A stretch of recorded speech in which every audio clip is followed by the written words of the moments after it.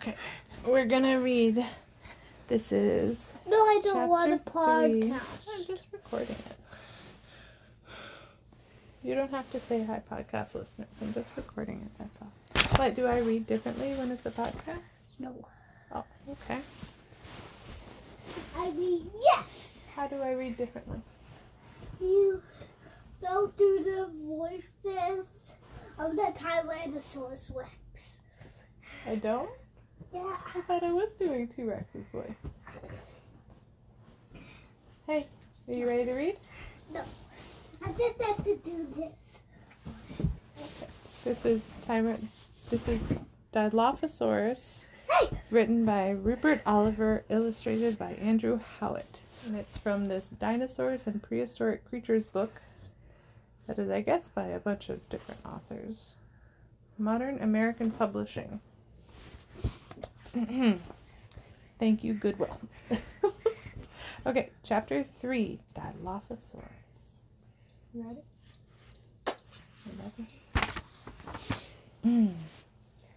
Stegosaurus pushed through the undergrowth. Somewhere she had heard a small animal moving.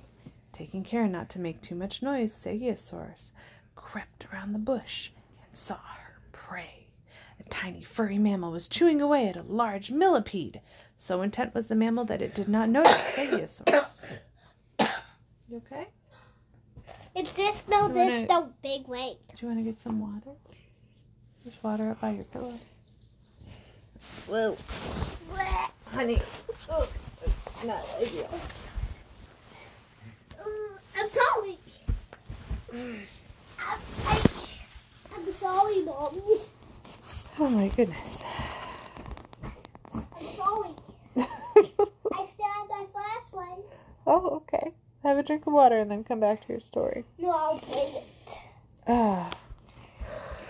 Stegosaurus dashed forward, arms outstretched and jaws gaping.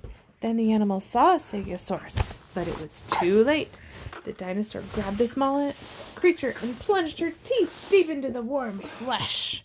As soon as Stegosaurus started her meal, she was disturbed by a tremendous noise.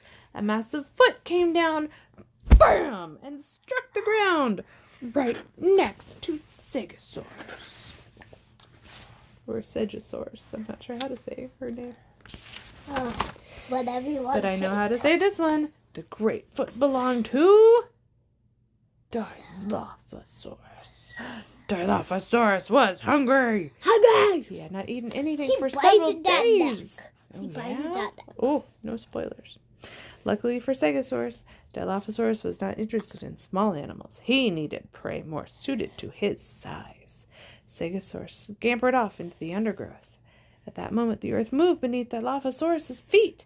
For a few seconds, the ground swayed, and Dilophosaurus almost lost his balance. Then everything was still. Dilophosaurus was puzzled. Dilophosaurus was now very hungry, and the ground was no longer swaying. He moved down to the beach to see if there was anything to eat. When he emerged to the seashore, he saw something that interested him. Not far away was a plesiosaur that had come ashore to lay her eggs.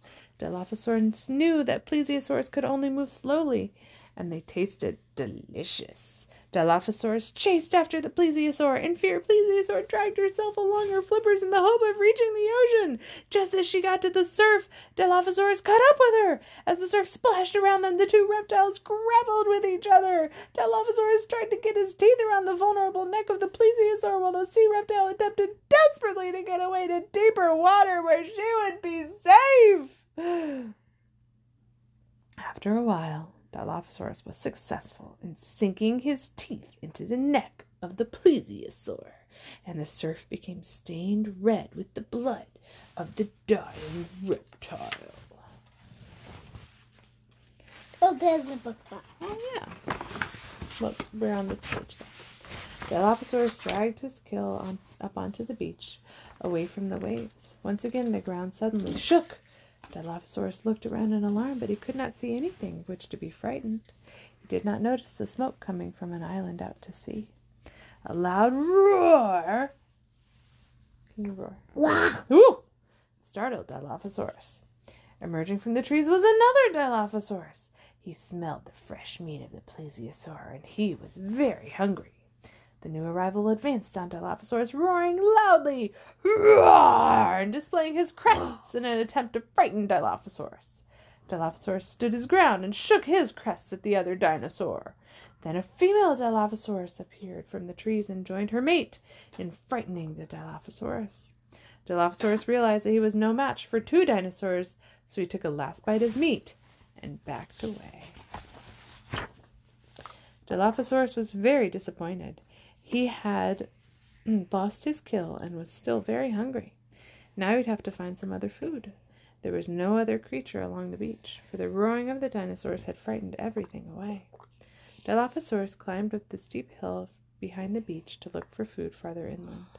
Then the earth shuddered one more time. This was immediately followed by a tremendous explosion. And the island off the coast disappeared in a sheet of flame. A cloud of smoke shot up from the island high into the air. What happened? What happened? I don't know. There was a huge explosion, and the island off the coast disappeared in a sheet of flame. What does that mean? I don't know. Fire. Fire. A cloud of smoke shot up from the island high into the air. What do you think happened?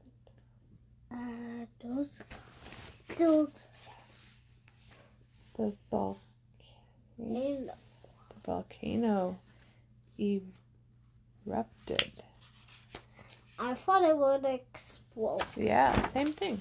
The Dilophosaurus on the beach looked up from their meal as the explosion continued, and all the animals fell silent as the island continued to rip itself apart. Dilophosaurus gazed out at the island in surprise and fright. As he watched, a ball of smoke grew thicker and larger. The sea around the island was tossed violently about while the explosions continued with devastating effect. Before long, the great cloud of smoke and ash had risen until it blotted out the sun. It was almost as dark as a thunderstorm.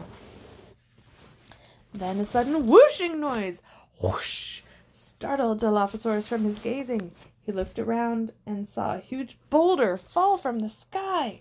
Again, the noise like a tremendous wind came, and another rock smashed into the ground. Dilophosaurus was very confused. Nothing like this had ever happened before, and he was frightened. Rocks were falling all around him now. Dilophosaurus moved towards the trees. Perhaps they would give him some shelter from the falling rocks. Then one of the rocks plummeted down and crashed into Dilophosaurus. Crash! Dilophosaurus gave a roar of pain. Roar! And he fell to the ground. His leg was hurting, and he could not get up. You could butt walk like me. I could butt walk. You want to see me butt walk? Butt walk? Oh, I see. That's also called scooting. Very nice. That's my butt walk.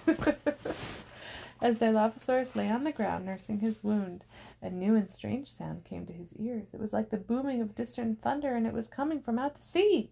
Dilophosaurus looked down on the beach. The other two Dilophosaurs were still eating the plesiosaur, but something had changed. The water was running out to sea, leaving a broad stretch of sand.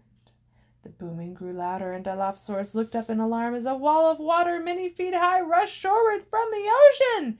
The enormous waves swept aside the two Dilophosaurs on the beach, and they disappeared beneath the water. Then it smashed onto the hill where Dilophosaurus was resting. Water splashed everywhere, and even Dilophosaurus was drenched. Do you know what that was? It's a tidal wave. It's called a tidal wave. Or sometimes it's also called a tsunami if it's really huge.